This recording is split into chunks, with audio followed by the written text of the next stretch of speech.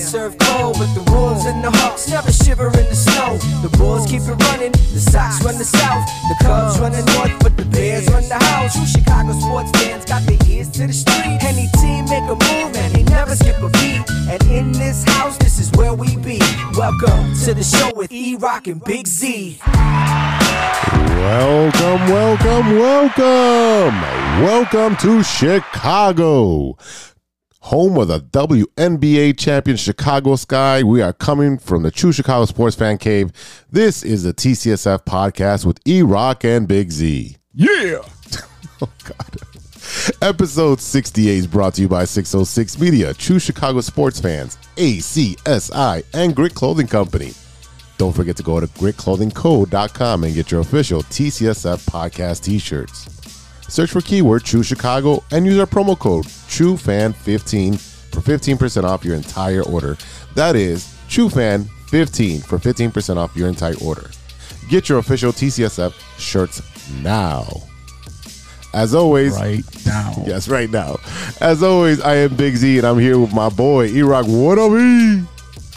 What's good, Z? What's up, ladies and gentlemen? Welcome to the show. If you're a first-timer or a long-timer, please remember to hit that subscribe button, that notify button, and go ahead and give us a review on your listening app of choice. And don't forget, you can support the show with a monthly subscription at anchor.fm/True Chicago Sports Fans.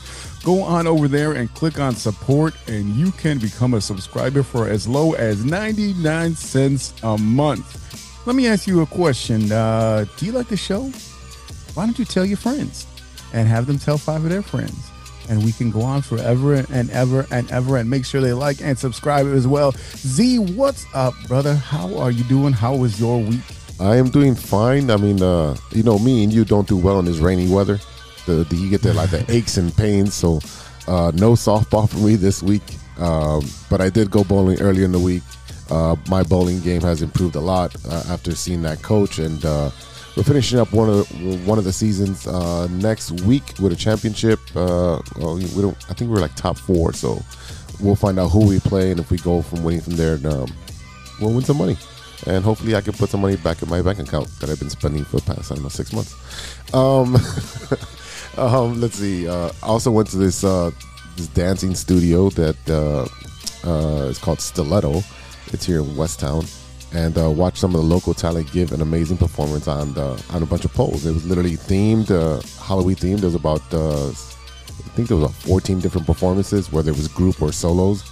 It was pretty much some Circus Soleil stripping stuff, but they didn't strip clothes. They were just dancing on the poles. Number one rule in life as a father to daughters is keep your daughter off the pole. So I will be staying far away from that place, regardless if they keep their clothes on or not. Sometimes I'm walking with my daughter, I'm talking to my daughter, I'm looking at her, I'm pushing her and stroller, and sometimes I pick up and I just stare at her and I realize my only job in life is to keep her off the pole. I'll send you a video later of that one that you're gonna like, because it's funny. It's not in a NSF explicit. They're not taking off the clothes. It's just a funny one that you'll like. It's your type of humor, so I think you'll like that. How was your week, man? Okay. Hey, listen. I had a great week despite that hangover from that Bears-Packers game. Friday night softball. I call it the senior leagues. It was the parents and coaches game for our youth league on Friday. I had a couple of hits. It took me, I described it as you ever see someone run so slow, it looks like they're walking backwards? That's how I described the way that I ran to first, so there was no way I was getting any doubles. But yeah, I mean, I had one, bases are loaded, I loaded up, grand slam, except the damn thing was caught. I was completely robbed, so thank you, Shelly, for taking away my grand slam, son of a bitch. I should have left your phone on the ground when you came around first. But listen, so Friday was our softball game, the first time I actually played in the game in forever versus just coaching. And then on Saturday, it was a great day, a celebration of the union between man and wife. Congratulations to our longtime friend and contributor, the man whose voice you hear on our intro song, Jay Soto, a.k.a. George Soto, and his lovely, beautiful bride, Molly, on their wedding. And as some of us found out for the first time, congrats on the to the happy couple on their upcoming bundle of joy. I had no idea. They also did the gender reveal during the wedding. They're going to have a boy. So congratulations to George and Molly on not only your wedding, but your baby boy coming up next year. They were finally able to have their ceremony. It was pushed back for a couple, almost like 2 years because of COVID. So, it was fantastic. It was a great time to be out there, celebrate with them. He debuted a new song that he made just for her. So, it was really, really nice to be out there and to celebrate with my homie of like 25 years. And another thing that I'm really excited for, Jay, he's going to be working with the team over at ACSI. And I know there's a lot more people out there looking for a new gig. So let me tell you all about a great opportunity with ACSI.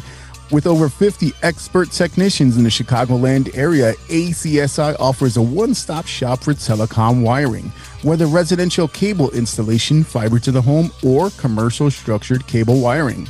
ACSI is a proud partner of both Comcast and RCN. Let me tell you the most impressive thing about ACSI. During these hard times, the ACSI did their thing during the COVID-19 pandemic, and ACSI was awarded Hacia's 2020 Contractor of the Year award. The best part is that ACSI is growing bigger and better than ever. ACSI is now hiring for field sales, technicians, and project managers. Check out ACSI.tech.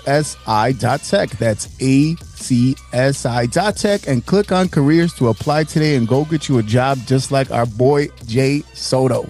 Go get a job. Congrats to Jay. That's right. That's right.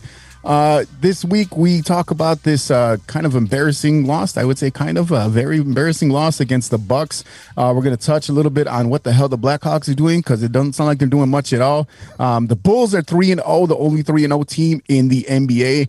The Fighting Irish will win over a rival. And, we'll talk a little bit about the World Series coming up. And, of course, during the pod. And what you looking at? But first, this is the Big Three with Big Z. Thanks, E-Rock. I'm Big Z, and you're not. All right, guys.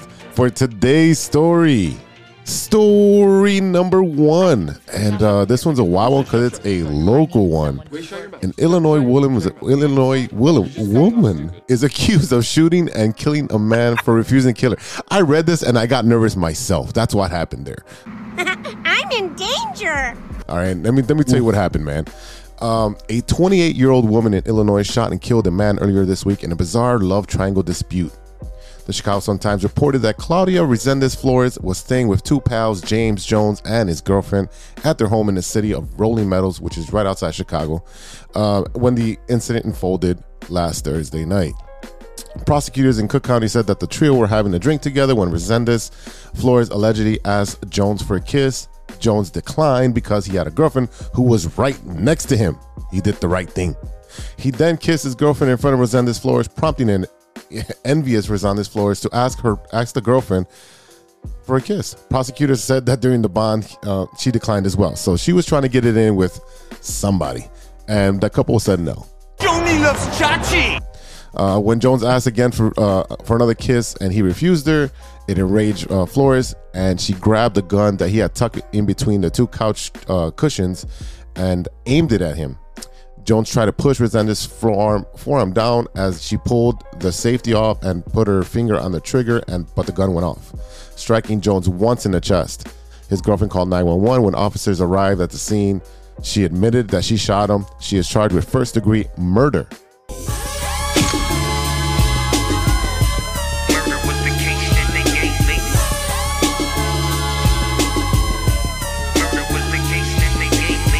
This is crazy, yo. Murder. This is crazy. She's got 3 kids, man. Resendez Flores. She's got 3 kids. She's going away for a long time. Hey, she got 3 kids. It sounded like she was trying to have a couple more, trying to kiss on someone else's man there. This is I don't know, man. Isn't there classifieds or Craigslist or somebody? If you're looking for someone to love, you can find them. Apps. But there's apps. Leave them alone. What the hell's going on over here? It is insane. That's rough. Yeah, that's what I said. Keep your guns locked up, people. Keep your guns locked up. Yeah. You never know what's going to happen. Hey, what was it? Hide your kids, hide your girlfriend, hide your husband too, because this broad's coming after you. Jesus, man. Should have gave her like a drink or something to calm her down, man. All right, story number 2. Oh, man, this is not a good one, man. Police make a report that Michael Jordan's son's arrested for assault on Scottsdale hospital staff. Yeah, this mug picture does not look nice, brother. Oh, man. The son of the NBA Hall of Famer Michael Jordan has been arrested after allegedly assaulting staff at a Scottsdale hospital in September. According to the Scottsdale police officers, Jeffrey Jordan slipped and hit the back of his head on a table at Casa Amigos restaurant in Old Town Scottsdale. Security at the restaurant called for police officers who were already there for a different incident and helped him out of the restaurant. That's where paramedics checked him out and took him to the nearby hospital. While at the hospital being treated, police said that Jordan assaulted the hospital staff. Investigators don't give any specific details, but Jordan was released from the hospital on that Saturday when the incident happened, and taken to jail, where he was booked for 1 count of aggravated assault against healthcare professionals. He was released an hour later. Officers said no criminal charges were filed in connection to his fall at Casamigos. This is wild, bro. If I'm not mistaken, Casamigos is the brand of a tequila. So maybe if you can't handle your tequila, sir, don't drink tequila, because that's the only thing that I would think. You either can do tequila or you can't. That's just what it is. And those who can't shouldn't. And leave that stuff alone. Leave it to the professionals like Big Z and myself, because we'll take it for you. But it sounds like he was dabbling in something that he should not have been. Yeah, that might have been the issue. You're mixing stuff. You're mixing different drugs, or you're mixing different liquors. It never ends up well for you. Nah. Unless you're smart like me and you order a Modelo, but then also a tequila on the rocks with a lime, and then you basically let those rocks kind of melt a little bit and let the tequila or let the lime steep in tequila. By the time you finish that Modelo, your tequila is ready to go. You get another beer, you sip on your tequila, and you're ready to go. But if you don't know what you're doing, you just start doing shots, then it ain't for you, bruh. Hey, man, you just don't mix different countries, man. As simple as that. You don't mix Mexico with Poland or Russia, with their vodka. You just don't mix those things. You don't mix Mexico with Kentucky. You don't mix it with bourbon and whiskey, man. You just don't do that. From what I know, watching many documentaries like Goodfellas and but according to Al Pacino, if you watch Scarface, you can mix tequila with Colombia, so you can't mix Mexico and Colombia together if you're so skilled. Also, if you have a lot of money. All right, story number 3, and this one was a shocker for the rest for this week. This one really took me back. On Thursday, Alec Baldwin fired a gun, which he was told was a prop gun, and it was safe to be on the set of the film Rust. Instead, the gun was apparently loaded with live ammunition, leading to the stunning death of cinematographer Helena Hutchins and an injury to the movie's director Joe Souza. Though the intense police investigation continues, it seems highly unlikely that Baldwin will be charged with a crime. So this is one of those things that unfortunately happens sometimes, and I'm glad it happens in a long time. But the last time I remember this happening was during filming of The Crow. Yeah, so Brandon Lee was the person that you're talking about. Brandon Lee was killed tragically on the set of The Crow. And then there was also another incident, I want to say 1984, where a person was killed because they were pretending to play Russian roulette, and they put the gun to their head and pulled the trigger. I did a little bit of research on this, and essentially there was a few things going on.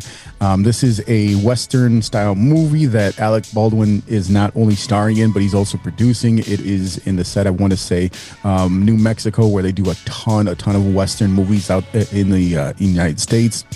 And there was a big complaint from a lot of the staff at the time because of poor working condition, long hours, too hot, so on and so forth. It was supposed to be a pretty short, I want to say like a 25-day shoot, and they were maybe on day 13. So the union members that were there, your grips, your prop people, whatever it is, they were actually leaving. They left the set early that day, and they brought in some non-union members. Apparently the prop guy they had on set He gave Baldwin a gun that had live ammunition in it and not the blanks they typically use. So that is essentially what happened there. There was a lot. It was a very, very tragic story. Apparently, the guy who was the prop guy, that the non-union guy or whatever, there was another incident with him and safety in the past. So, this is really unfortunate. I want to say there was even another show that took action because of this, that they decided that they're no longer to use actual firearms. They're going to use props and do maybe some CGI or something like that. But this is a really tragic story, and I feel bad for the family of the woman who was killed, because she was a mother, 43 years old, young person. I feel bad for Baldwin because he had no idea what's going on, and essentially I don't know if they're going to continue filming at any point for this movie. So I feel bad for everyone involved. This is just a really, really sad and tragic story. Yeah, this is really, really sad. Like you said, sad story. Alec Baldwin has no issue because he's trusting the prop guy to give him the prop, and he just moves forward. I mean, I don't know if he knows about ammunition and guns and so forth, and maybe he doesn't, maybe he does, but either way, the weight of it's still going to be the same. Now, he ends up shooting the cinematographer and the director, and usually when they shoot with a blank, you need about 20 feet for safety because it's still a blank, but there's still kind of an explosion, with the bullet and so forth. But the problem with this is that, obviously there's going to be some type of legal ramification. And in New Mexico, this can be charged as a involuntary manslaughter for Alec Baldwin. And this is just a sad situation. And then you also have him being the executive producer, and his company is the one, producing the film. So as that company is going to be held liable in a civil court of law. So you can expect that as well. And it's just, again, very sad loss of life because someone was very negligent in this issue. Yeah, I agree. And you're not wrong. The legal ramifications that come down along the line are going to be, it's just another level of hell for the family to have to go through. Baldwin and his production crew going to have to go through. So, it's just sad all the way around, but I hope that they're able to, resolve whatever they can, and just hopefully you're never going to be able to move all the way past it, but hopefully, time will heal all wounds, and they'll be able to get on with their lives. All right, y'all, let's take a quick break, and we'll be right back after a word from our sponsors.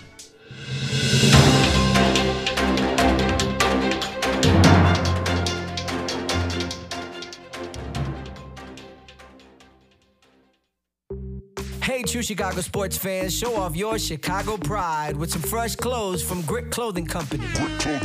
At Grit Clothing, they create that simple yet classic style that represents that Chicago Southside lifestyle. From t-shirts to hoodies, hats to glassware, they've got you covered. Grit has everything you need to represent your Chicago pride, so do it right now. Check out gritclothingco.com and use the promo code TrueFan15. TrueFan15. For 15% off your entire order. Let me say it again. That's gritclothingco.com and use the promo code TrueFan15 for 15% off of your entire order. Welcome back to the TCSF podcast with E-Rock and Big Z. Yeah. This is The Loop, our Chicago sports roundup where we keep you in the loop. This is Chicago. Doors open on the left at Chicago. Welcome to Chicago. Welcome to Chicago. Welcome to Chicago. This is Chicago. Doors open on the left at Chicago. Welcome to Chicago. Yo, E, what's going on with our beloved Bears?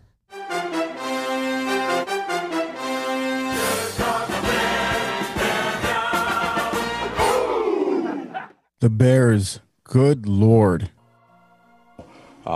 This is not how we wanted it to go. You almost can't even make it up. It's that bad. That's how bad it was, ladies and gentlemen.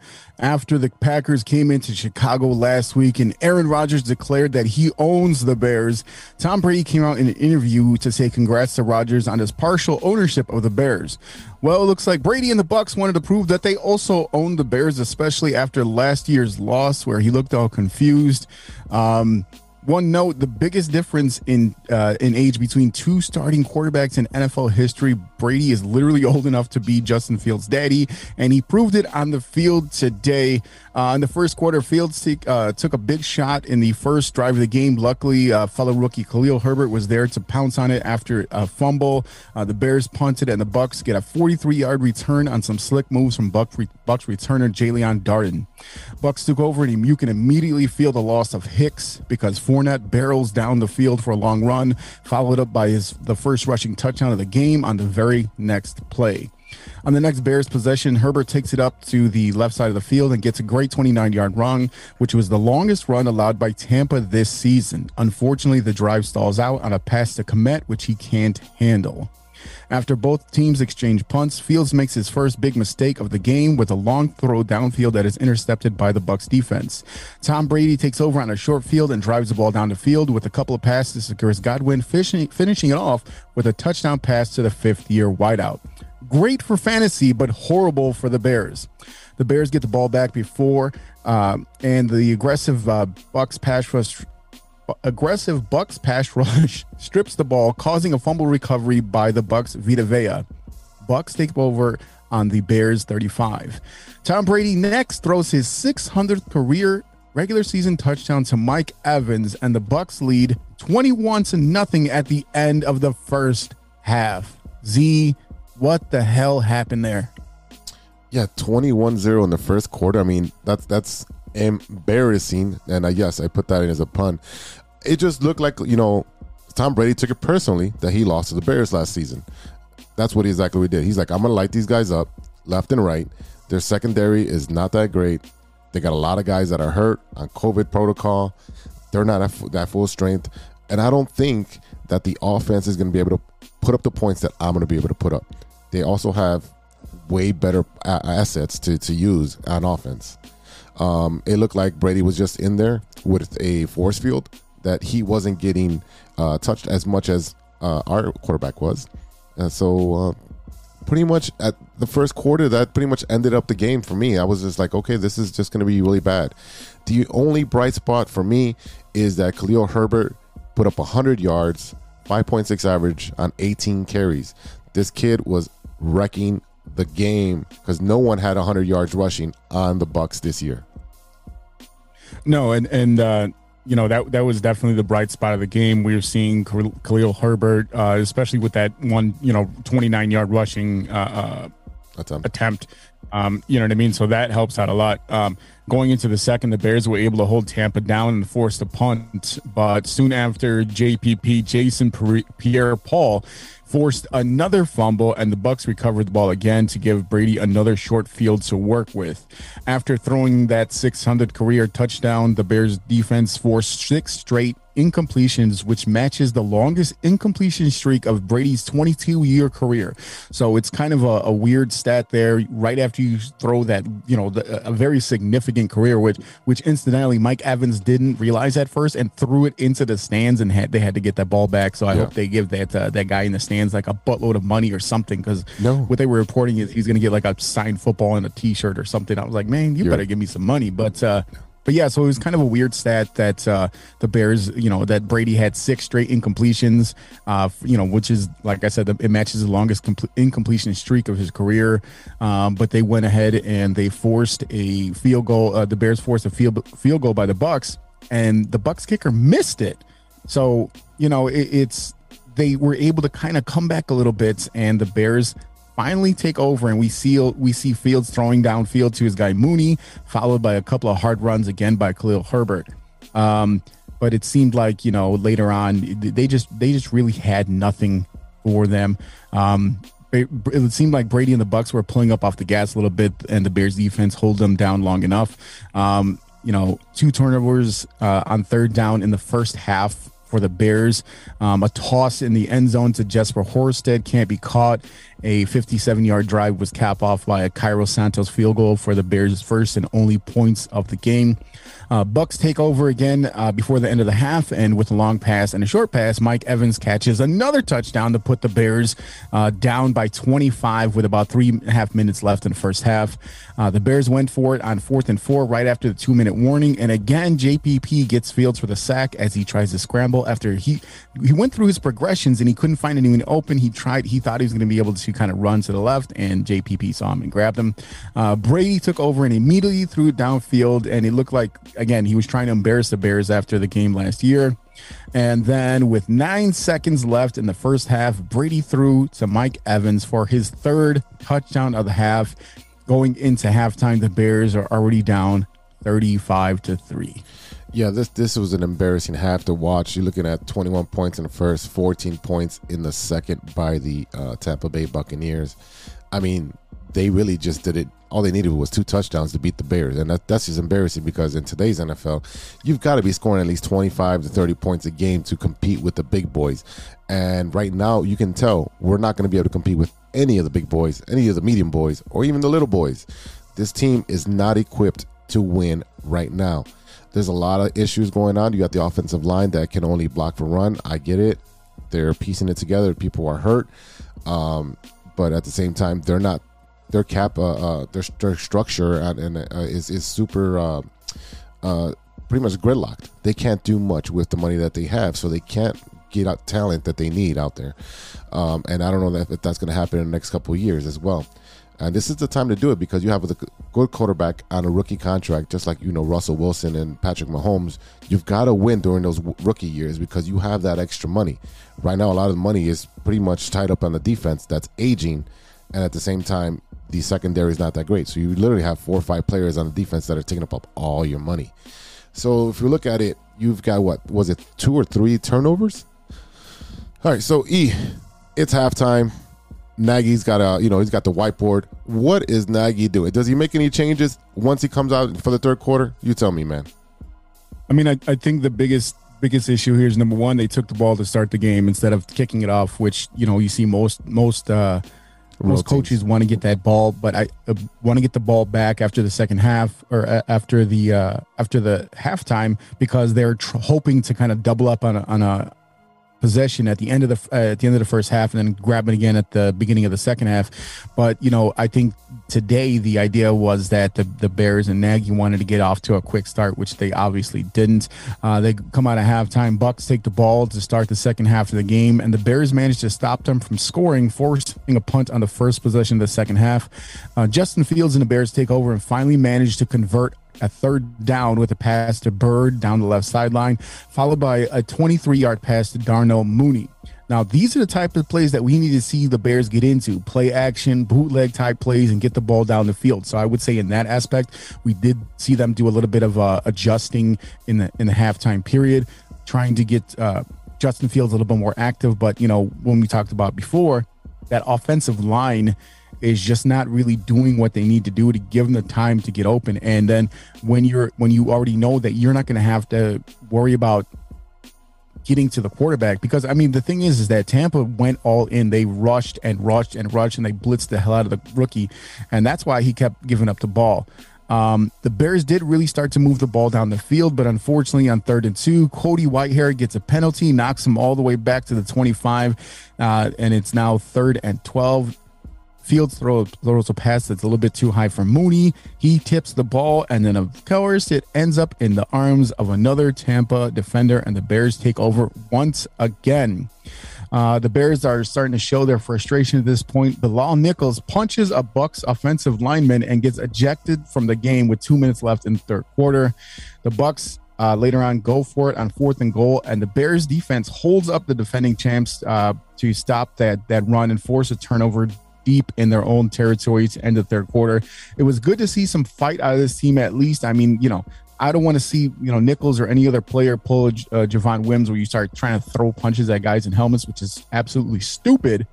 But to see, hey, I have feelings out here. I'm showing you my emotion. And the fact that the Bucs were going for another touchdown at that point, and the Bears were able to stop them. That is definitely a positive. You show them, hey, they still have some fight in there. So they actually held the Bucs scoreless in the third quarter, but unfortunately, the Bears couldn't score either. I don't even want to talk about the fourth quarter because it was just hot garbage time. I mean, to be honest with you, the third quarter was just them cruising through it, literally set it on cruise control. Like, Tom Brady's going to dump it off. We're going to run it. Okay, we know your offense is not going to be able to do anything, and we're just going to let you shoot yourself in the foot because the kid is getting pressured by Todd Bowles, who's throwing the kitchen sink at him every single play. He was confusing him by rushing everybody up to the line, and the kid had no idea who was going to blitz and who was going to drop back. And then when they would drop back, now he had no one open, and he went through, his progression. He's got to get his progression done in 2.3 seconds, or else JPP's on his ass. So the kid was, under fire the whole game. He's going to be gun shy. Yeah, and then the thing is that going into the fourth with that, turnover and downs, stopping the Bucs from going for that extra touchdown and a rushing touchdown, you're literally throwing from your own end zone. And if we've seen anything from, by this point in the game, we know that it's not going to be a good time for Justin Fields. Unfortunately, Justin Fields starts the fourth quarter with another turnover, throwing from his own end zone right into the arms of a Bucs defender, and gave them the ball again in Bears territory for the sixth time in the game. This led to a field goal by the Bucs, and the score right then sits at 38-3, would happen to be the final. Later on, the Bucs end up putting in Blaine Gabbert. The Bears hold the Bucs to a field goal in the second half, but unfortunately, the Bucs hold the Bears to a full field goal for the whole game. Justin Fields and Matt Nagy both had something to say after the game. There's a lot of things. It's not just one thing. It was a bunch of things. So, I'm just leave it at that. We got to continue to work. When times like this, times where you get, beat, blown out, you got two choices. You can either say, F it, I'm going to stop working, I'm going to stop playing, or you can go the other route and say, so I'm gonna keep working. I know myself, no matter how many picks I throw, no matter how many L's we take, I'm gonna keep going. That's just a fact. And that's just, who I am. I'm never gonna stop, and I'm always gonna keep going. So, yeah. The game, being able to come out and start the way we did and not start, as good as we need to, and go 3 and out and have the punt return, and then for them to score, you get behind versus a team like this and have the turnovers that we had, it makes it difficult. So, this is something that we got to be able to rebound from and understand and learn from in a lot of different ways. Yeah, let's Captain Obvious over here that we didn't want this result. Obviously, yeah, but where's the adjustments, the in-game adjustments, the halftime adjustments? The only adjustment I did see was that they did go 5 wide.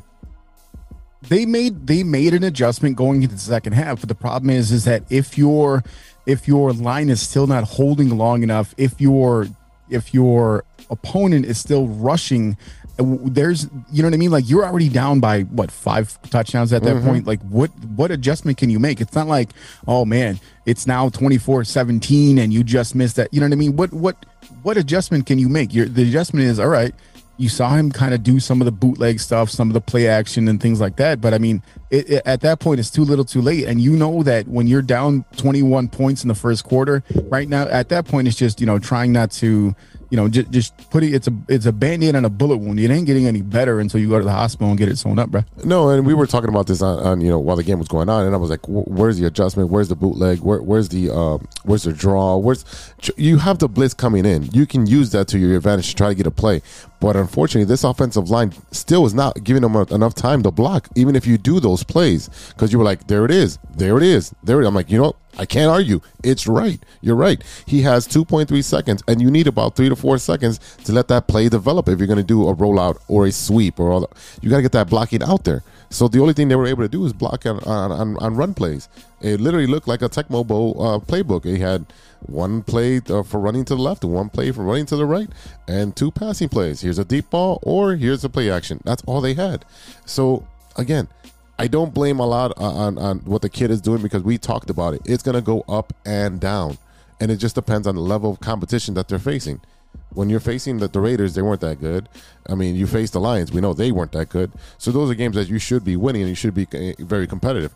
But when you're playing the Bengals and the Rams and the Bucs, yeah, it's gonna show up like this. Well, I mean, they beat the Bengals, you know what I mean? And right, the Bengals have proven to be probably the class of the NFC, what is it, or the AFC North right there, because, you know, we see Baltimore right there, and they struggled today against the Bengals. So the Bengals are actually doing a good job, and we beat them, you know? So, I mean, like, whether it's, you know, just the way that you know, things go sometimes or whatever it is. But I mean, when you look at the stats, I mean, Justin Fields was 22 for 32, 184 yards with 3 interceptions. Now, when you look at tip balls and things like that, you know, he had those 3 interceptions, but he also had, I want to say there was 2 fumbles that were forced. So that's, you know, a total of 5 turnovers by Justin Fields. You can't always blame every single turnover on the quarterback. It's one thing if he throws directly into coverage, which he, you know, right at a defender, which he did. But I mean, when you get a tip ball, how do you you know, and the thing is that the one to Mooney, that was probably his fault because he just expected Mooney to be able to get there. But also, here's the problem, is that when you're constantly under fire, you have to sit there and throw it a lot faster. So he did make a comment early on in the preseason where he talked about, well, the game's a lot slower than I expected, so on and so forth. You know, you could have it where some of these teams are taking that to heart and be like, oh, you think it's slow? Watch this, you know? So there's a lot of different things going on. Like you said, Herbert did have 100 yards, 18 carries, and an average of 5.6 yards per carry. So that's pretty good. Damian Williams, who was out last week because of the COVID protocol, he did play today. He only had 3 carries and only 5 yards. Cole Kmet actually had a pretty decent day for a tight end. He had 5 receptions for 43 yards, and Mooney had 2 receptions, 39 yards, but pretty long down the field. We really didn't see too much else there. Like I said, Jesper Horsted, he did have a target thrown to him, which he did not catch in the end zone. But something that was very curious to me was Damian Williams. Like I said, he's back off the COVID-19 list, but I was really surprised to find out that something that they come out during the week. He's not vaccinated. He sat out all of last season due to COVID, but he came back this year and he's not vaccinated. Does that make any sense to you? No, it doesn't make any sense. I mean, the protocol is completely different if you're vaccinated or not vaccinated. So if you're vaccinated, you know, you have to test twice with 2 negative results before you're allowed back into the building, and that's after 2 to 3 days. With not being vaccinated, you have to quarantine for whatever, I think 7 to 10 days, then have two tests, you know, positive. So you're looking at 2 weeks. You're going to hurt your team for 2 weeks for not getting a vaccination. But it's just the fact that he sat out all of last year and then came back this year and is not vaccinated, it makes no sense to me. We also saw that Robert Quinn is on the COVID protocol because even though he is fully vaccinated, he had a breakout case. Akeem Hicks was out again today with that groin injury, and Khalil Mack has been fighting an ankle injury all week. You know, with a team whose secondary is questionable, you know that's not a good sign. Eddie Jackson can't shoulder tackle his way out of this. You know what I mean? God. So that was part of the issue. And the absentee tight end Jamie Graham was also on the COVID protocol, and as far as I can tell, he's been on the COVID list the entire season because I don't remember what he looks like at this point. No, he must be getting ready for Halloween and putting the mask on because you're not going to find him at all. He doesn't even block. He doesn't even block. You'll see Kmet on the blocking schemes. He doesn't chip. He's on the sideline. He's the biggest money thief on this team right now. I mean, the problem is that if they don't use him, it's not what is he supposed to do? You know what I mean? If they don't use him, because last year when they did use him, you saw him actually get some touchdowns in the red zone. But if you don't use the man, I can't blame him for not getting touches if they do not want to use him. They've been really weird and stingy with the way that they're throwing to the tight ends. But you know, when you look at the total yardage that Justin Fields has had, up to this point in the season, I mean, he's getting either just at 200, maybe a little bit over, maybe a little bit less, but that's kind of been his average for the season. So it's not like all the other receivers or tight ends on the team are getting a lot of play. It's just they're just not super efficient. They've been doing a pretty good job with the run because we saw what Monty was doing early on in the season. We saw Damian Williams come in after Monty got hurt, and we've seen Khalil Herbert do a really good job in the run game. So their run game is not the problem right now, but their passing game is definitely a problem. And when you see the arm talent that Justin Fields has, that's what is very frustrating when we look at the fact that we know that he can get it down the field, and he can get it down the field with some accuracy. But if he has no time to think, he has no time to throw. So let's take a look at the good, the bad, and the ugly. What is there anything good you can find to talk about in this game? Your running game. Khalil Herbert with 133 total all-purpose yards, with 100 rushing and 33 in passing. He looked like one of the old Bears offensive scheme with what is his name? Matt Forte. Thank you. With Matt Forte being the all-purpose yard getter. So use your release valve, and he's going to be your number one priority in getting the ball to the sticks. Other than that, I don't see anything else good. So my good would be that stop to stop the Bucs from getting that touchdown. Knowing that you're down by so much, they're like, hey, fuck you guys, you're not going to keep running it down our throat, and them getting that goal line stand with what, like I said, 4th and 4 or whatever it was. I give them credit for that, because like I said, it showed that they still had some fight in them. What is your bad for this game? My bad is the offensive line, and I know they're all going to hurt, but they got to give the kid a bit more time, because what's going to end up happening is this kid's going to get popped by a linebacker or a lineman and get really hurt. You've seen a couple quarterbacks get hurt today, and they may be out for a couple weeks, with Mahomes getting a headshot on a slide, and then at the kid from New York, I think he got pulled out, but there was another one that got injured too. So, yeah, and remember, if you lose your quarterback, you're done for the season, and you can be done even longer if it's a serious injury.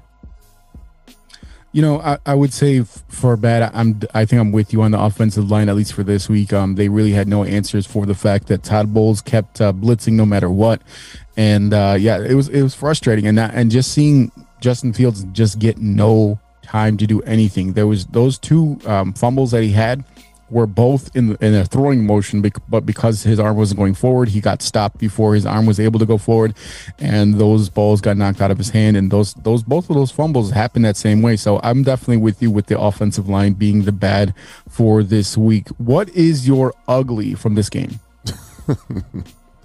The ugly is 3 points, man. 3 points of total. You have 4 quarters. You have 60 minutes. You held the ball for, I think, 29 minutes, and you only put up 3 points.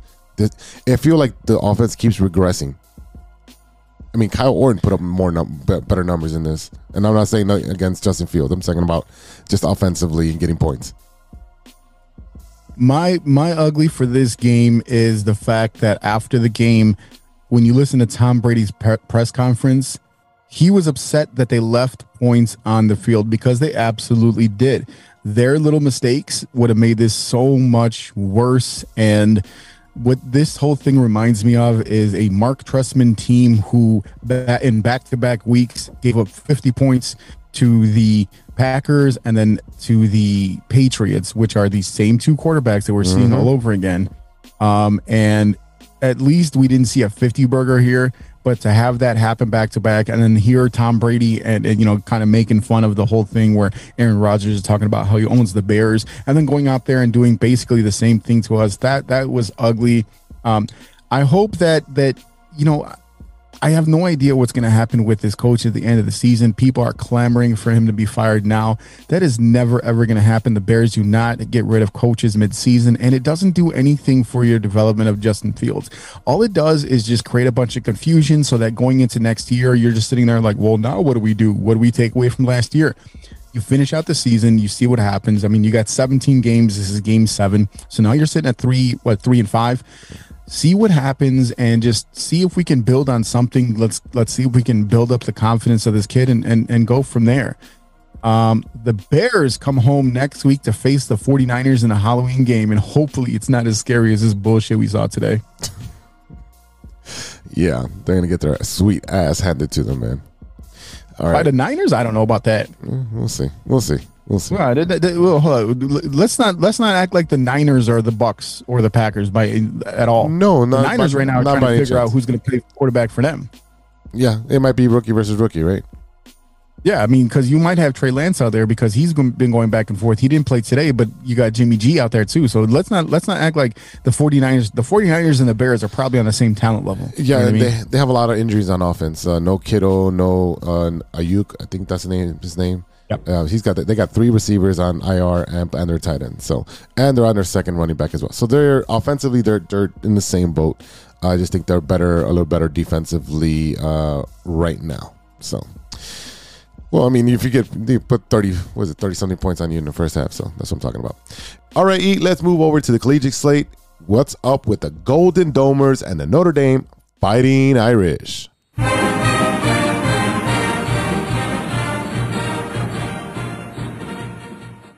Number 13, Notre Dame caught a late push from USC, but the Fighting Irish were ultimately able to hold off the Trojans in an impressive overall performance in a 31-16 win. It was one of the best showings of the seasons for Notre Dame's offense, with running back Kyron Williams leading the way with 138 rushing yards and 2 touchdowns on 25 carries. The offensive line has been reworked several times throughout the first half of the season. They still did a good job of protecting quarterback Jack Cohen, in addition to opening up space for Williams and the rest of the Notre Dame rushers. Here's what head coach Brian Kelly had to say after the win. Great victory. Look, it means a lot. It's a rivalry game, but it's our rivalry game at Notre Dame. I know there's a lot of teams that play us and consider it a big rivalry, and certainly I understand why. But this is our game, and it means a lot. It means a lot to our kids. It means a lot to our university, everybody associated with it. To come out victorious feels really good. And this is literally exactly what I said had to happen on the show last week. The Irish really needed another great performance from Kyron Williams, and that's exactly what happened. And Jack Cohn benefited from that greatly. Yeah, like I told you last week, I was like very skeptical because I saw that carousel. But at this point, it looks like they're moving players into be in the best position to win each individual game. So they're going back based on matchups and whoever's the hot hand. And it's working for Notre Dame. And this is a rivalry game that they always step up for. So the thing is with I know you like to use that phrase, the carousel. Jack Cohn is their starter, but with college football, you do move quarterbacks around. It's not like the NFL where you're going to completely destroy a kid's where you're going to completely control what the word I'm thinking of, confidence. When you're going to completely destroy a kid's confidence by going back and forth, like I said, if you had Andy Dalton coming in for Justin Fields, but in college you move your quarterback in and out. That's just how it works, because you're doing whatever you can. You're desperately to try to win a game every single week, because that's the only way that you make it to a playoff. Now, one cool thing that did happen was that, we think about Notre Dame's visit to Athens when they played Georgia in 2019. That loss looks like it still has a lasting effect on the program. That night was nuts, and Georgia put on a sound and light show that really symbolized the importance of that game. It was a much wilder atmosphere than what happened in South Bend in 2017, which isn't really saying much. A few weeks after that 2019 Georgia game, Notre Dame asked fans to turn on their phones on their lights for the 1812 overture, a move that's right out of that Bulldogs playbook. It definitely looks like that addition is staying for the future. We saw the stadium lit up with fans' cell phones. It was a great sight, and it really reminded me of like the old days where people will hold up their lighters at the concerts. That's a really throwback with the lighters. Now you got to use the Zippo app on your phone to make a fake lighter. Yeah. Yeah, so I mean, like I said, Jack Cohn was really benefited by the fact that Kyron Williams had such a great game. He finished the game 20 for 28, 189 yards, 1 touchdown, 1 interception. Williams had, like I said, 25 carries, 138 yards, and 2 touchdowns. So it was really nice to see. Tyler Buckner also came in for a rushing touchdown later on. So look, this was a great game for the Irish to be able to win. The Trojans really tried to make a push. They scored 13 in the end at the last quarter, in the fourth quarter, but they only scored 16. So let's see. Let's keep it easy. Let's keep it on track for Notre Dame and see if they can do something interesting towards the end of the season. Yeah, who do you guys got next? All right. Next up, Notre Dame is going to face the University of North Carolina, our boy Mitch Trubisky's old team, and Notre Dame actually did move up a couple spots after this game to number 11. So this is another game where you see them kind of play every couple years. They still have to play they still have to play Navy, Georgia Tech, Virginia, and Stanford to finish out the season. So I'll definitely be watching these games. There's no reason they can't win all 4 of these. So let's see if they can finish the season strong and only finish out with that one loss. Well, I'm glad you have that confidence in the Fighting Irish to win all 4 games, because I don't. I think they win too. Right. Whoa. This is a number 11 team going against Navy, Georgia Tech, Virginia, and Stanford. These are unranked teams. They're number 11. You can calm down there, sir. I think Georgia Tech might win one. What do you know? What do you know about Georgia Tech? Nothing, but I just have a hunch. Know about Georgia Tech. I don't watch college football like you do. I'm just have a little hunch. That's my point. You just like talking shit for the sake of talking shit. Georgia Tech been getting their ass beat all season. Georgia Tech lost 22-21 against Northern Illinois. Oh, that was that game. Yes, that was an exciting game. Though. I did watch the highlights on that. So okay. All right, Georgia Tech fan. How about this? How about you tell me what's going on with Chicago's Big Ten team? All right, Northwestern got spanked 33-7 by number 6 ranked Michigan. Many people assumed that this would be an automatic blowout, but the Wildcats actually held their own in the first half of the game. The game was supposed to be a blowout in favor of the Wolverines, but early on, the Wildcats had no intention of cowering down. The two teams traded punts for the entirety of the first quarter, but when the Wolverines finally broke through in the early stages of the second quarter, when sophomore running back Blake Corum ran into the end zone for a 1-yard touchdown. A Wildcat punt was then followed by a lengthy Wolverine drive that turned into a short field goal by senior kicker Jake Moody, making it a score of 10-0. So that's still, a pretty close game. So they were supposed to get blown the F out. The crucial defensive stand of holding the Wolverines to a field goal paid off moments later when sophomore running back Evan Hall broke free for a 75-yard touchdown, making the score 10-7 with 2:16 remaining in the half. The Wolverines had the opportunity to extend the lead towards at the end of the half, but a forced fumble by the Wildcats within the red zone made sure that the score stayed at 10-7 at the half. When they came back from halftime, it was all Michigan, who scored 23 consecutive points to finish it off. Northwestern faces Minnesota next week, and I'm sure we'll keep an eye on that game. But with this win, it sets up one of those dream college football games. Undefeated number 6 will face undefeated number 8 Michigan State, which makes it more special that I don't think fans knew that. What makes it more special is that I don't think that most fans knew what to make of either team at the start of the season. With neither team ranked in the preseason AP Top 25, all football fans should be tuning in for this one. All right. Yeah, go ahead. You say that you don't watch college football, you don't like college football, whatever it is. I'm telling you right now, you got 2 unranked teams. You got Michigan, you got Michigan State. Even on a regular schedule, if they're both unranked, if they're both terrible, this is a fun game to watch. Now that they're both ranked and in the top 10 and in undefeated, you cannot miss this game. This is going to be one of them. It should be one of them slobber knockers, like your boy JR likes to say, a barn burner, whatever you want to say. But I don't care if you are a football fan at all. This is one of them games, and this is one of them games that makes college football special. It's a moment in time. Those players are only on that team for a couple years. It's not like, it's not like the Steelers versus the Ravens where you got Roethlisberger versus Ray Lewis over and over and over again.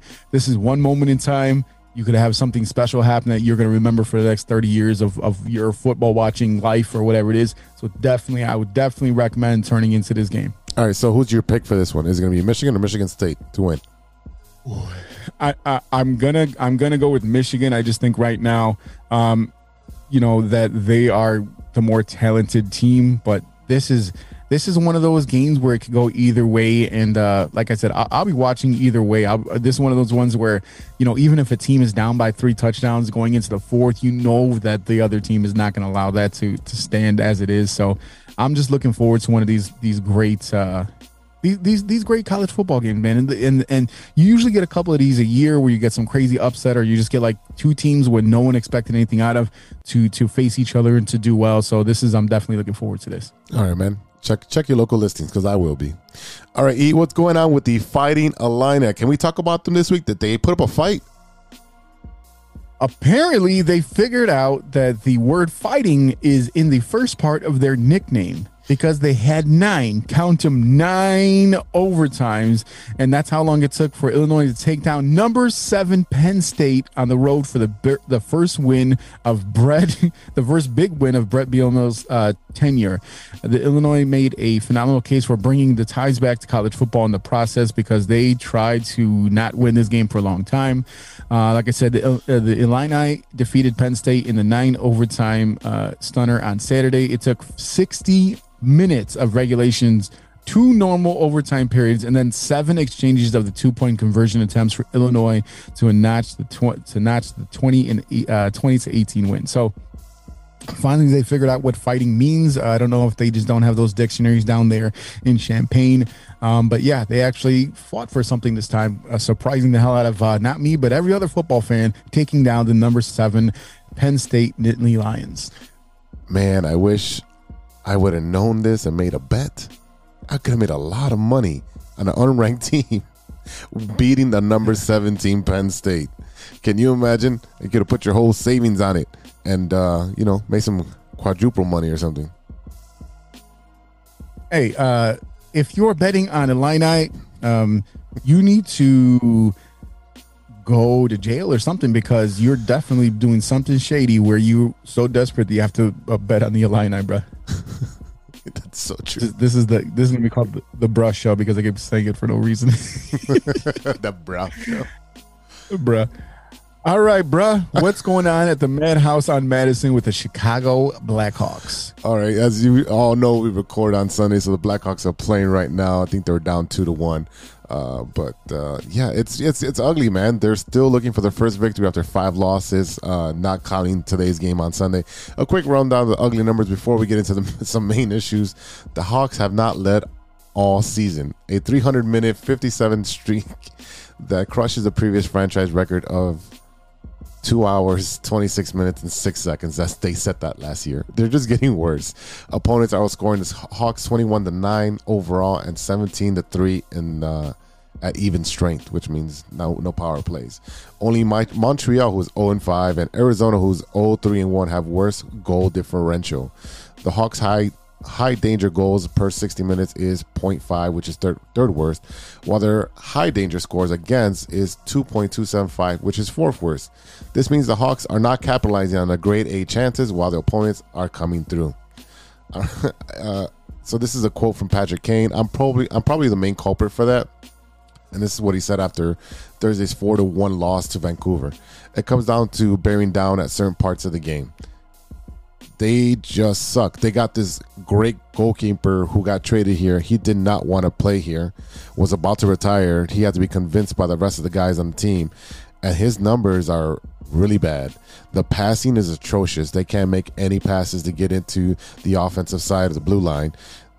The defense hasn't been there for 2.5 years. So since we we fired our coach who went down south and is coaching down south now in Quinville, this team has gone to shit. They put a 12-year-old behind the glass and decided that he was the new coach. I don't know what he's doing there. I think a lot of Blackhawks fans don't know what the hell he's doing there. And the Blackhawks better thank their lucky stars that the Bears did what they did today, because otherwise it just gives Chicago fans something else to rage over, aside from the fact that Jeremy Colleton is just there as a supervisor. He's almost like the chaperone on a field trip because he just has no purpose of being there. They brought in Marc-Andre Fleury, and like you said, he had to be convinced to stay because he was ready to retire after that trade. And I want to say that I'm not sure if it was or not, but the Duncan Keith move, they really miss him. But you got Seabrook that's gone now too, and Kaner's been doing Kaner's doing Kane things. You got Taves back too, so. I just think that this team is in complete disarray right now. They have no idea how to move forward, and this is bad. I have no idea how Colleton keeps his job for much longer if they keep going down this route. Yeah, you can expect him. I think if they don't win tonight or maybe another game after that, I think by the end of the week he's gone. There's no reason there's no reason to keep him. After the way they came out, I was surprised that he didn't beat the record of Dennis Savard, because I think he got fired after like 1 or 2 games in the season a few years ago. But before Quinton. Yeah, I mean, I don't understand. And a lot of people I still don't understand why you get rid of Quinville so early in the season when they did. You know what I mean? They got the year before last. They got rid of him like halfway through the season. At least give him the respect. He won 3 cups with your team. Give him the respect of at least finishing out the season, but they didn't. And good for him. You know what I mean? They were able to go out there. And I remember there was a story about him tailgating with fans at a Bears game, and he was like drinking off the the shot flight where everyone's drinking tequila or whatever it is. So, hey, he's doing well for himself, and the Blackhawks are not. So. Let's not waste any more time on them. Let's talk about the other tenants of the United Center with the Chicago Bulls. So, this is the team that I'm really excited about. And, obviously because my baseball season is completely over. But the Chicago Bulls, the new look Bulls, are absolutely on fire. They're the only NBA team with a 3-0 record. DeMar DeRozan scored 21 points. Nikolai Vucevic, Vucci Man, had 15 points and 19 rebounds, and the Chicago Bulls beat the Detroit Pistons 97-82 this past Saturday at the United Center. DeRozan put an exclamation point on his night, finishing a thunderous third quarter dunk despite getting hit in the face by Pistons guard Diallo. Sure, we'll go with that. I don't know how to say his name. Hey, Hamidou Diallo. Good for you. And get a cough drop. His efforts helped give the Bulls their first 3-0 start of the season since 2016. They pretty much is very badly needed. They also were badly needed as Zach LaVine endured a sluggish start for the second straight night. The Bulls start didn't hit his first shot until after the 6-minute mark in the second quarter and finished the night with 14 points on 6 of 18 shooting. DeRozan said, "We're just going to keep going out there and playing for each other. We knew the offense is going to take a little time, but I'd rather it be this way now, and we can continue to build defensively while the offense comes around." So watching this game, and I watched from opening to close, they look amazing on defense. They help each other out. You had Lonzo Ball with a triple-double also in this game. The defense, there's a lot of help defense. There's a lot of rotation. The ball is moving around. It's not so much ISO. I mean, they do call isolation plays for each other, and that's fine. That's going to happen. That's the NBA. But it's not only Zach LaVine. And it's like I alluded to earlier, Zach LaVine didn't have a field goal in his first quarter, and they were still leading in this game. So that tells you that the rest of the guys are picking up the slack. You do have 3 All-Stars on this team, or 4 now, really, with Ball, Vucci Man, DeRozan, and LaVine. So you have 4 All-Stars. So there's going to be scoring that happens in here. So it's really good to see that the Bulls are actually going to be a competitive team, a team that's going to be in the playoffs. And I see them being a top 4 seed in the Eastern Conference.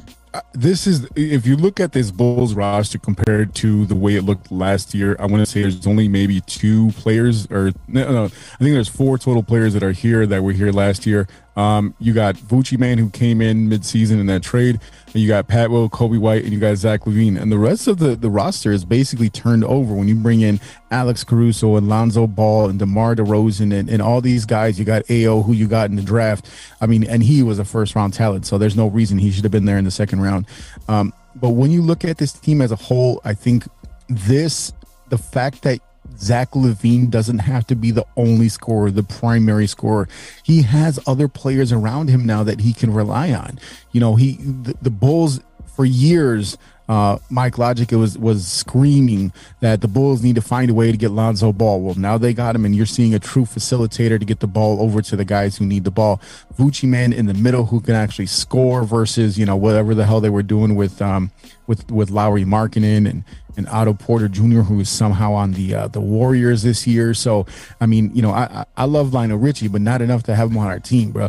And the thing is that you're actually seeing, like I said, like you said, a bunch of all-stars on the team, a bunch of competent NBA players, and a bunch of guys that really, when you come to a team like the Bulls, you're looking at the history, you're looking at everything that's happened in that building, the house that Jordan built, and you have a sense of pride. Some guys want to shy away from that. We saw that the Bulls were at one point really close to getting Kobe.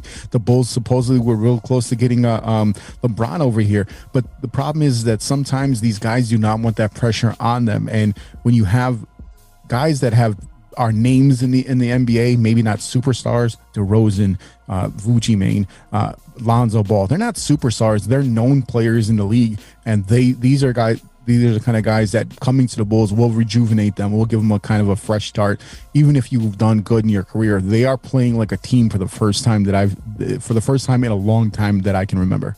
Yeah, so I'm going to correct myself. Lonzo Ball had a triple-double the game before that. He only had 4 rebounds and it looks like 1 assist on that game and 13 points. But you also have the bench with Caruso chipping in with 12 points and 4 assists. You had Javonte Green, who has 2 monster dunks, comes up with 10 points off the bench and 4 rebounds and an assist in 18 minutes. I mean, your young guys are not getting as much playing time, and they will. You'll see that they'll be put into the rotation. You got Troy Brown that only had 11 minutes and 1 point. But what worries me right now is Patrick Williams. He looks like he might be getting lost in the shuffle. While he's there, he's not being as productive on the boards. And we are a smaller team compared to other teams that are rebounding. We don't have the height and the big boys that a lot of these teams do have. A lot of guys are 6'9", 6'10". Patrick Williams only had 9 points, 1 assist, and 4 rebounds. He needs to be that double machine that we lost in the 2 guys we traded away. That they were old and raggedy, but at least they were getting doubles. Yeah, so I mean, like you have guys like Simonovic and like you said, Pat Will and Nikola. I mean, these guys are 6'10", 6'11", so you need those big boys to be up there to get those boards for you and see what they can do, because they have a lot of guards in this team. And we just really need to make sure that they can get the ball, because as long as they get the ball, they can go ahead and get it over to Lonzo, get it over to Zach, get it over to DeMar DeRozan, and get some of those outside shots. I mean, we look at the way, like I said, the way that this team has been constructed, considering the fact that they turned over so much from the beginning of last year. I mean, I like the direction that they're going. I think it's too early to worry about your boy the Paw or the Claw, or whatever the hell they named Pat Will. But like I said before, I still believe that he will be the key, because we don't know what he's going to be yet. You get some of these guys that just turn into superstars the moment they touch the NBA court. He's a guy that's going to need to develop over time. But one thing that he doesn't have to do, which I was very concerned about before, even though I still believe it's true, I feel like whatever he does is really going to dictate the way that the Bulls go in the next couple of years, because when you have a rookie, you draft him that high at number 4, he needs to be a star. And if he can be a star, then all your other parts and pieces of the team will fall into place. Yeah. You have good scoring, but you need to hit them boards. Yeah, you do. And the one thing we haven't talked about is Kobe White, who was injured, and what is he going to look like when he comes back into the shuffle, and what role is he going to play? He's going to be coming off the bench. For sure he's coming off the bench. So is he going to be a change of pace guard? Is he going to be asked to be more of a facilitator, to be shooting? What is his role going to be? Well, don't forget too, is you also have Caruso that's going to be coming off the bench as well, and he's a very good facilitator. He's going to be your leader of your second unit. So, I mean, you look at the fact that you're going to have him work with guys like Derek Jones, Alize Johnson, these guys that you're like, who the hell is that?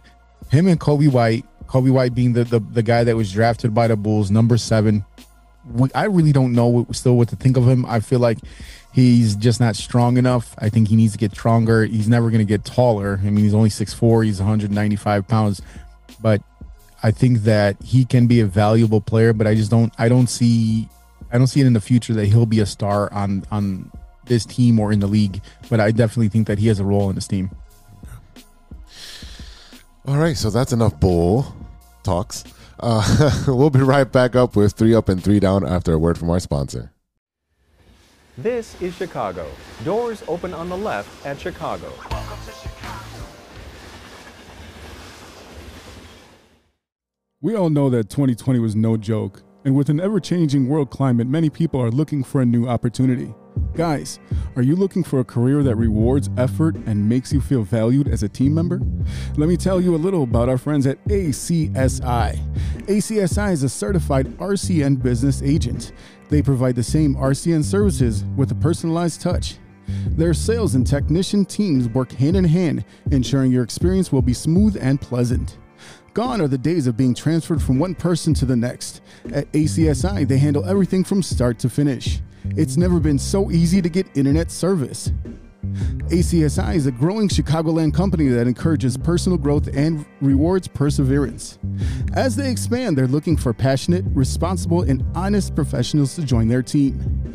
A career with ACSI means you will be part of a hardworking, flexible, and dynamic team that is a leader in the installation of cable and internet services in the Chicagoland area.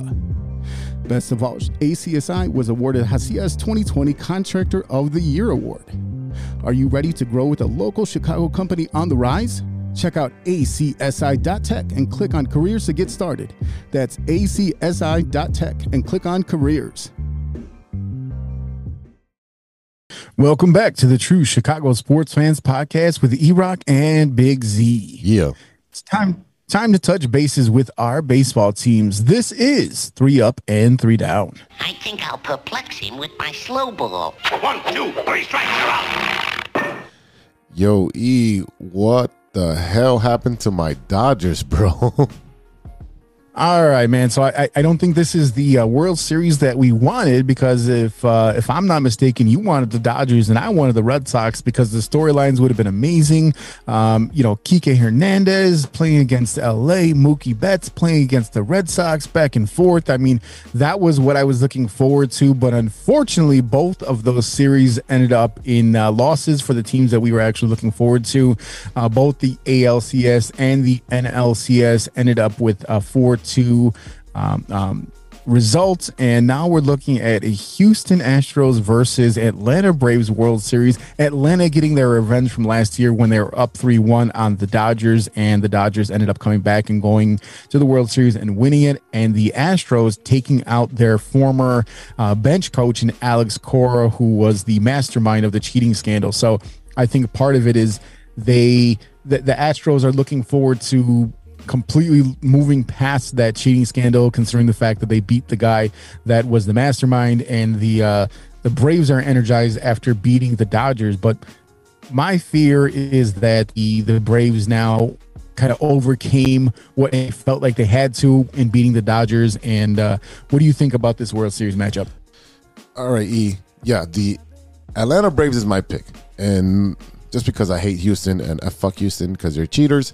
And Atlanta's got a great story with, Eddie Rosario being cast off, coming from the Minnesota Twins. You have tons of energies to the you had Acuna, who was the MVP to be, and he got hurt for the season, so they had to make different trades. They got your boy, he was a Cub, not that he was a Royal. Jock. Who? No. Talking about Jock Peters? No. We're talking about he was a Cub and then he was a Royal. He's an outfielder. What is his name? I'm so bad right now because I got teacher brain. Depth chart. His name is Jorge Soler. That dude's a monster. And then they get Peterson from the Cubs as well. And he is he's a World Series killer. Like, he steps up during the playoffs and during the World Series every year and comes through.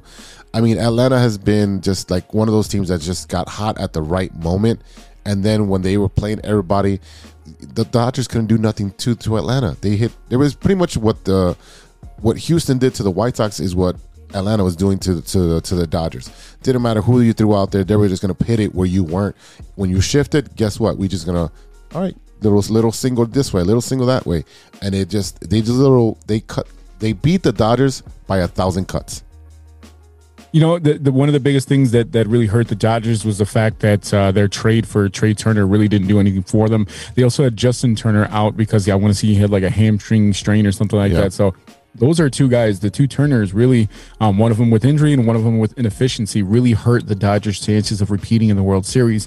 And the fact that, like you said, Eddie Rosario coming over from the Twins after they just decided that he really wasn't working out there, he went over there to the Braves and completely changed the way they played. With Acuna going out, with that ACL, and you had, I think something was also going on with Marcell Ozuna. They traded for Jorge Soler, and they also brought over Jock Peterson from the Cubs, and since then they've been doing well. Jock Peterson has this thing where he wears pearls for some reason. I don't know why. I kind of researched that, and he's like, well, why not? And looking at the other side in the AL, again, I wanted the Red Sox to be that one that, or to go to the World Series and play the Dodgers, because I just think nationally it would have been more of a draw. The whole thing filling up the laundry, seeing Kyle Schwarber in the World Series again. I mean, I thought it would have been a fantastic series. Unfortunately, that did not happen. And, look, we don't have to like what happened with the Astros in the 2017 World Series, but they are a very good team. And, that's another reason why I think it's going to be interesting to see what happens in this offseason with Carlos Correa, because what Carlos Correa has going on right now with Altuve up the middle, I mean, it's pretty special. And I feel like there's really a very low chance of them wanting to break that up. And he's been on fire, and Altuve, you can't pitch to him. So like I said, it's the big guy and the little guy, and they're both hitting it out of the park. So this will be a very interesting World Series. It's nice to see two teams, as and I include the Astros in it, even though they've been to 5 straight ALCS.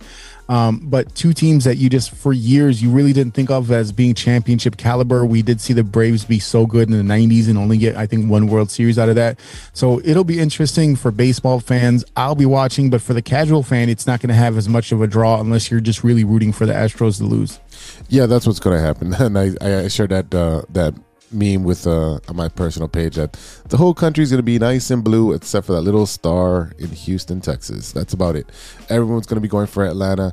Also, a big issue is that Lance McCullers Jr. is out for the World Series. He got injured and with a forearm issue. And when you have a forearm issue as a pitcher, you are pretty much done, because your pitching is all about your grip on the baseball. So them losing their ace, their horse, is going to be a big deal. So let's see, who else do they got on there? They got Valdez, Garcia, Urquidi, my bad, and then Greinke. Those are the 4 horses that they're going to put out there. I don't know. I mean they have. Go ahead. Sorry. I was trying to pause after the colors. I've been waving at the screen for like 5 minutes. My bad. It's because I'm reading up here and I have you down here. I know. I was going to lead you into that. Okay. So all right, yeah. So like you said, with McCullers out, I mean, the big thing is you got to remember Lance McCullers was the Lance that actually performed really well in the first round of the playoffs, because he was a White Sox killer, and Lance then wasn't really getting it done. So the Lance versus Lance face-off went to the Astros, and he has definitely been the stud for them. And he is not gonna be there at all for the World Series, like you said. And you look down the list of who they're going to start. Framber Valdez. I mean, this is like the World Series of weird names. Framber Valdez, Jose Urquidy, Luis Garcia, and Zach Greinke, who somehow is still in the majors. This is going to be an interesting. I think they're going to be. The biggest thing is they're going to be relying quite a bit on the bullpen, because I don't know how long these guys can go. I will say that Luis Garcia has been very impressive, seeing what he's been able to do, and he's been a strong player for them. Yeah, he has. Well, now the thing was that the Astros bullpen wasn't their strongest point coming into the playoffs, but in the last 2 series, once against the White Sox and against Boston, they've been doing pretty well. So that's very surprising. So the issue is going to be, can the Braves pitcher calm the Astros bats? That is going to be the big turnaround. So if you can not let them cut you by 1,000 paper cuts, or kill you by 1,000 paper cuts, that is going to be the biggest deal. Again, you've got the 2 AL and NL MVP for the series. They were both Latinos. You had let's see, what was his name for the NL? It was Eddie Rosario, and then for the AL it was Jordan Alvarez. So that's the first time that's actually happened in Major League history, where you have 2 Latinos being the MVPs for the ALCS and NLCS. It is going to be, like you said, a barn burner and a slugfest, because these 2 teams can hit either the long ball or they can slice you up if you pull that shift. So it's really going to be left up to pitching and the bullpen. So you're either going to have these scores where you're going to be 10-7, 10-8, or you're going to have 2-1 games. That's where I think. That's what we've been seeing all playoffs. I mean, it's either a 10-1 game or it's 1-2. You know what I mean? And the thing is that, like you said, Yordan Alvarez was the MVP of the NLCS or the ALCS. I'm sorry. And he's very quiet. He's very reserved. But he like I said before, when you get these guys that are not super known versus Correa and Altuve, who do have their at bats and do really well. But I mean, you're relying on a guy like Alvarez. You're relying on a guy like Kyle Tucker and Yuli Gurriel to really get it done for you, because those are the guys that really no one's expecting much out of. And what I mean by that is that they are not the names that you worry about as much as the bigger names, and those are the sneaky guys that come in. So the first game, you're gonna also have Charlie Morton going for the Braves. Now, Charlie Morton has been in the league for quite some time. I want to say he was on the Pirates for a while. He's moved around. So, I mean, you also have Max Fried, who for some reason his name is Fried, although his name is spelled Fried. I don't understand that, because I would definitely, make a whole bunch of t-shirts if I was him that said Fried something on it. But I digress. This is going to be an interesting World Series, and it really... Again, I think when we look at the strength on both teams, you have very strong hitters, and it's going to be interesting to see which pitching staff cracks first, and that we'll see who goes up ahead in this first game. Yeah, you don't snooze on this, because you will see pitchers getting pulled in the first inning. They're not gonna wait for anything. They're not gonna let these leads get away, because they know that this is going to be a 5 to 6 game series. Charlie Morton pitches for the Braves, and Framber Valdez pitches for the Astros. So Charlie Morton is going to face Framber Valdez in game 1. But yeah, I mean, like I said, it's really gonna depend on which pitching staff cracks first. So I know who you want to win, but who do you think will win the World Series? All right, if I'm betting with my balls, I bet Houston in 6. If I'm betting with my heart, I want Atlanta in 5. So you want versus you think? Because I honestly, despite the fact that every team that I've rooted for so far in this postseason has lost, I honestly think that the Astros are going to win the World Series again. I think it's going to be a somewhat of a validation, considering the fact that they were caught up in that cheating scandal a few years ago. I think that there is definitely going to be a lot of cries and screams about check this and check their check for the buzzer under their uniform and all this other mess. But I don't know. It just my heart and my brain both tell me that more than likely the Astros are going to win the World Series. Now, with that being said, watch the Braves win it all, just because the team that I think is going to win is not going to win. That's just what it is. And that's so what I would do if you're a betting man, go against whatever I do. Just fade everything I say and you should be good. Yeah, likewise. I wanted the White Sox. I wanted Boston. I wanted LA. Yep.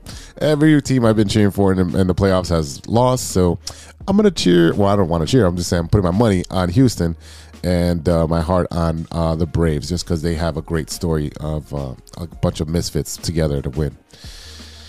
All right. So we'll be right back with Stirring the Pot. I think I'll perplex him with my slow ball. 1, 2, 3 strikes, you're out. Welcome back to the True Chicago Sports Fan Podcast with E-Rock and Big Z. Yeah. Oh, no Kool-Aid Man. Wow. Okay. All right. It's that time again, brother. You know what time it is. It's time for Stirring the Pot.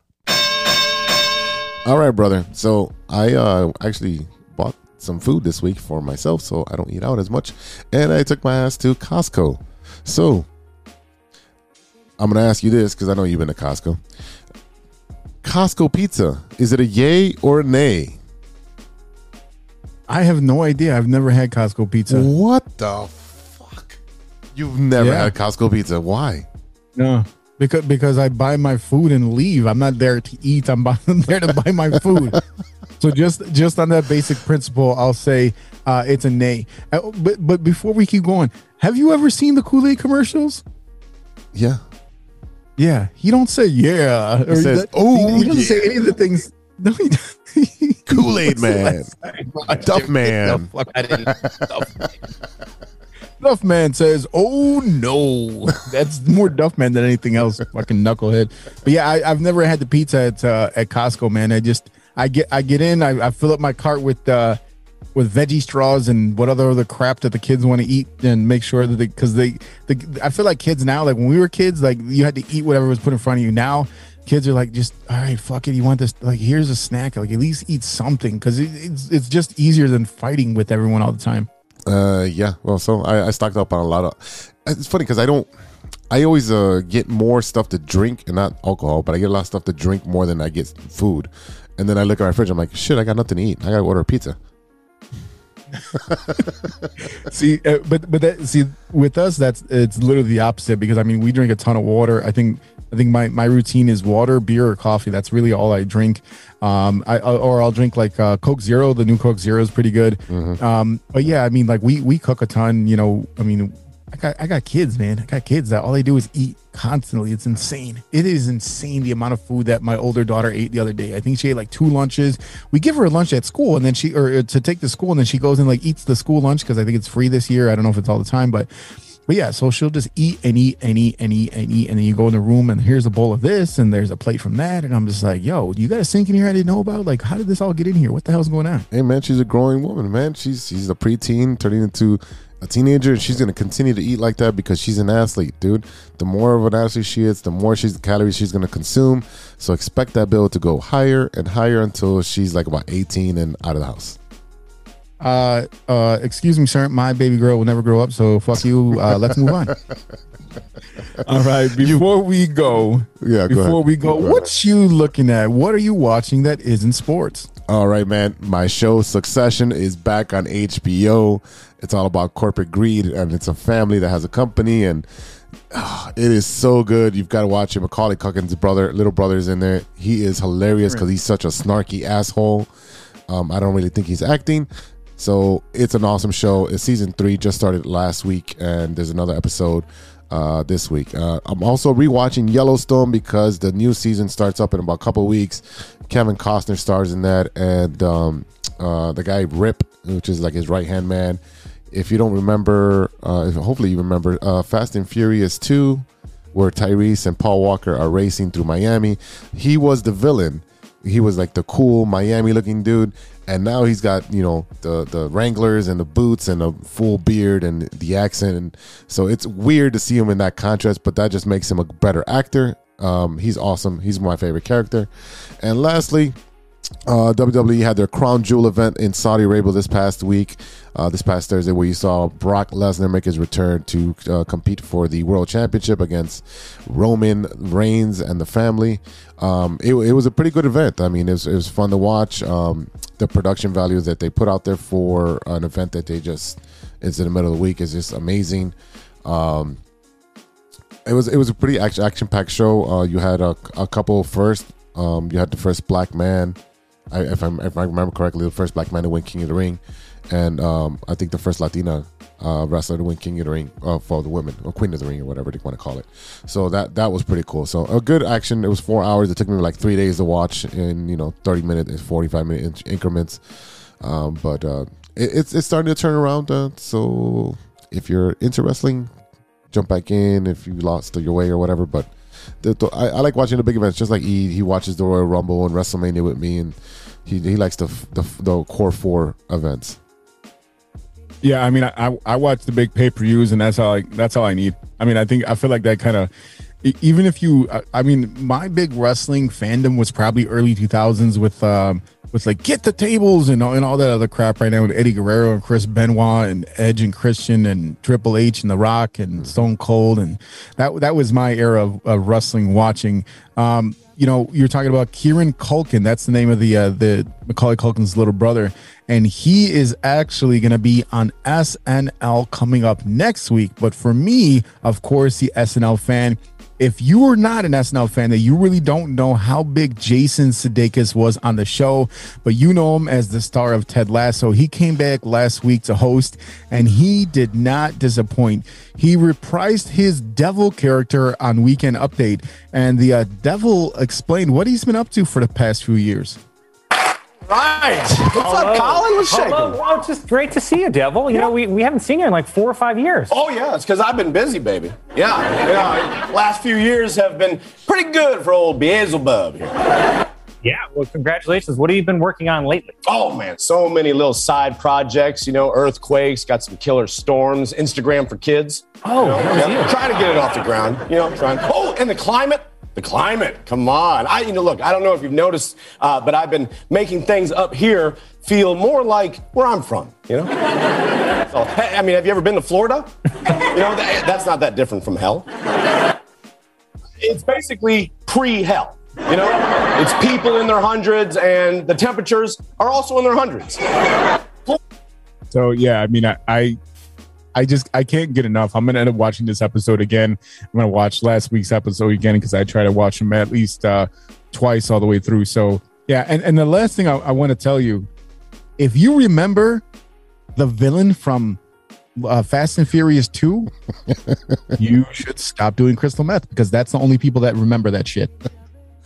Oh man, come on! I was watching Fast and Furious like 1, 2, 3, 4, and 5, and then after that, I just lost my total interest in it. But actually, 2 is one of my favorites because of the cars that were in it, not so much the story. The cars that were in it were pretty cool because they had muscle versus import, so that was the story on that one. And then after 3, I'm sorry, that was 3. It might have been 2. Either one, Tokyo Drift, that one, I don't know. This whatever. Either way, but. To your point on the SNL stuff, last week with Rami Malek, that shit was hilarious, especially when they did the game show one, the game show with they were impersonating each other, him and what's your boy? Yeah, Pete Davidson. Pete Davidson. They were impersonating each other. That shit was pure gold. So yeah, I will watch SNL after I sign off here while I work on my school stuff. So let's get out of here. Yeah, I'm watching. I'm probably going to do the same just so I can watch it all over again. So with that said, that is it for today. Thank you, ladies and gentlemen, so much for listening. A big thank you to our sponsors, 606 Media, True Chicago Sports Fans, ACSI, and Grit Clothing Company. Don't forget to go to gritclothingco.com and get your official TCSF podcast t-shirt. Search for keyword True Chicago and use our promo code TrueFan15 at checkout for 15% off of your entire order. That's TrueFan15. Go and get your shirts right now. Get them. And don't forget to visit our friends over at acsi.tech and check out their career section to start an exciting new career in the communications industry. Go to acsi.tech, that's acsi.tech, and click on careers to apply today. Shout out to our friends at the Some of This, Some of That podcast. New episodes available on all major platforms. Coach Mo and Justice talk about all type of topics. Go and check them out. And also don't forget to check out the Shine Native Radio podcast, now available on all major platforms. Mike Logic, Ideal, Throw MC, and Words talk about sports, movies, and all types of ill shit.